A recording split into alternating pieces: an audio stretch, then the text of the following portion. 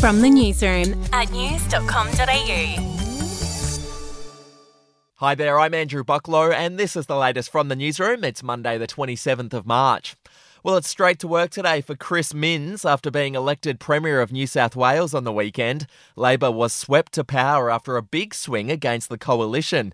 The Labor Party is now in power in all states and territories on mainland Australia for the first time since 2008.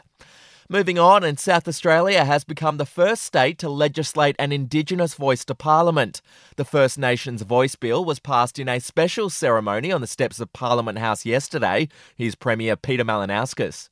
Aboriginal and Torres Strait Islander people have invited us to walk with them on.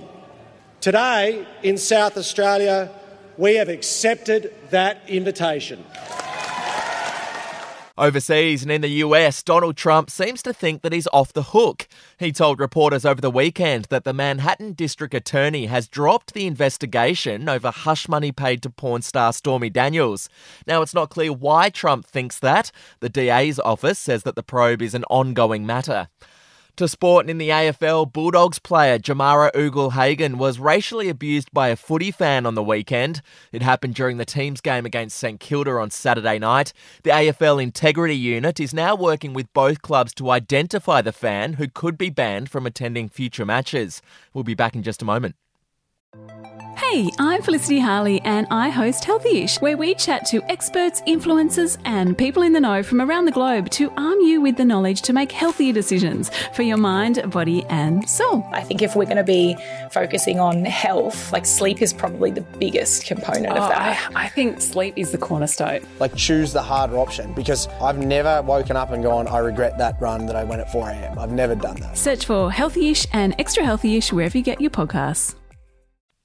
To TV news, well, the winner of Australian Idol was announced last night. It was 23-year-old Royston Sagigi-Byra. Here's a little bit from his performance in the finale. But when you're blinded by your pain, can't see your way clear through the rain. A small but still resilient voice says help is very near.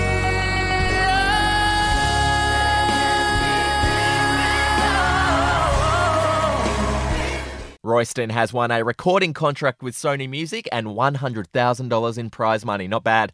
And finally, there's some exciting news for Daniel Radcliffe. He's expecting his first child with his partner Erin Drake. The couple met on the set of Kill Your Darlings in 2012 and have been together ever since. Well, that's the latest from the newsroom. We'll be back with another update soon. Your headlines from news.com.au. The podcast Faith on Trial looks into Hillsong, both in Australia and the US, and takes both the listener and hosts on unexpected twists and turns in the story of Brian Houston and the Singing Preachers. There are 2 incidents involving Pastor Brian. The Australian journalists uncovered a litany of alleged criminal behaviour in the megachurch. Financial gifts were being given to the leaders of the church. Listen to Faith on Trial Hillsong ad-free on Crimex Plus on Apple Podcasts today or wherever you get your podcasts.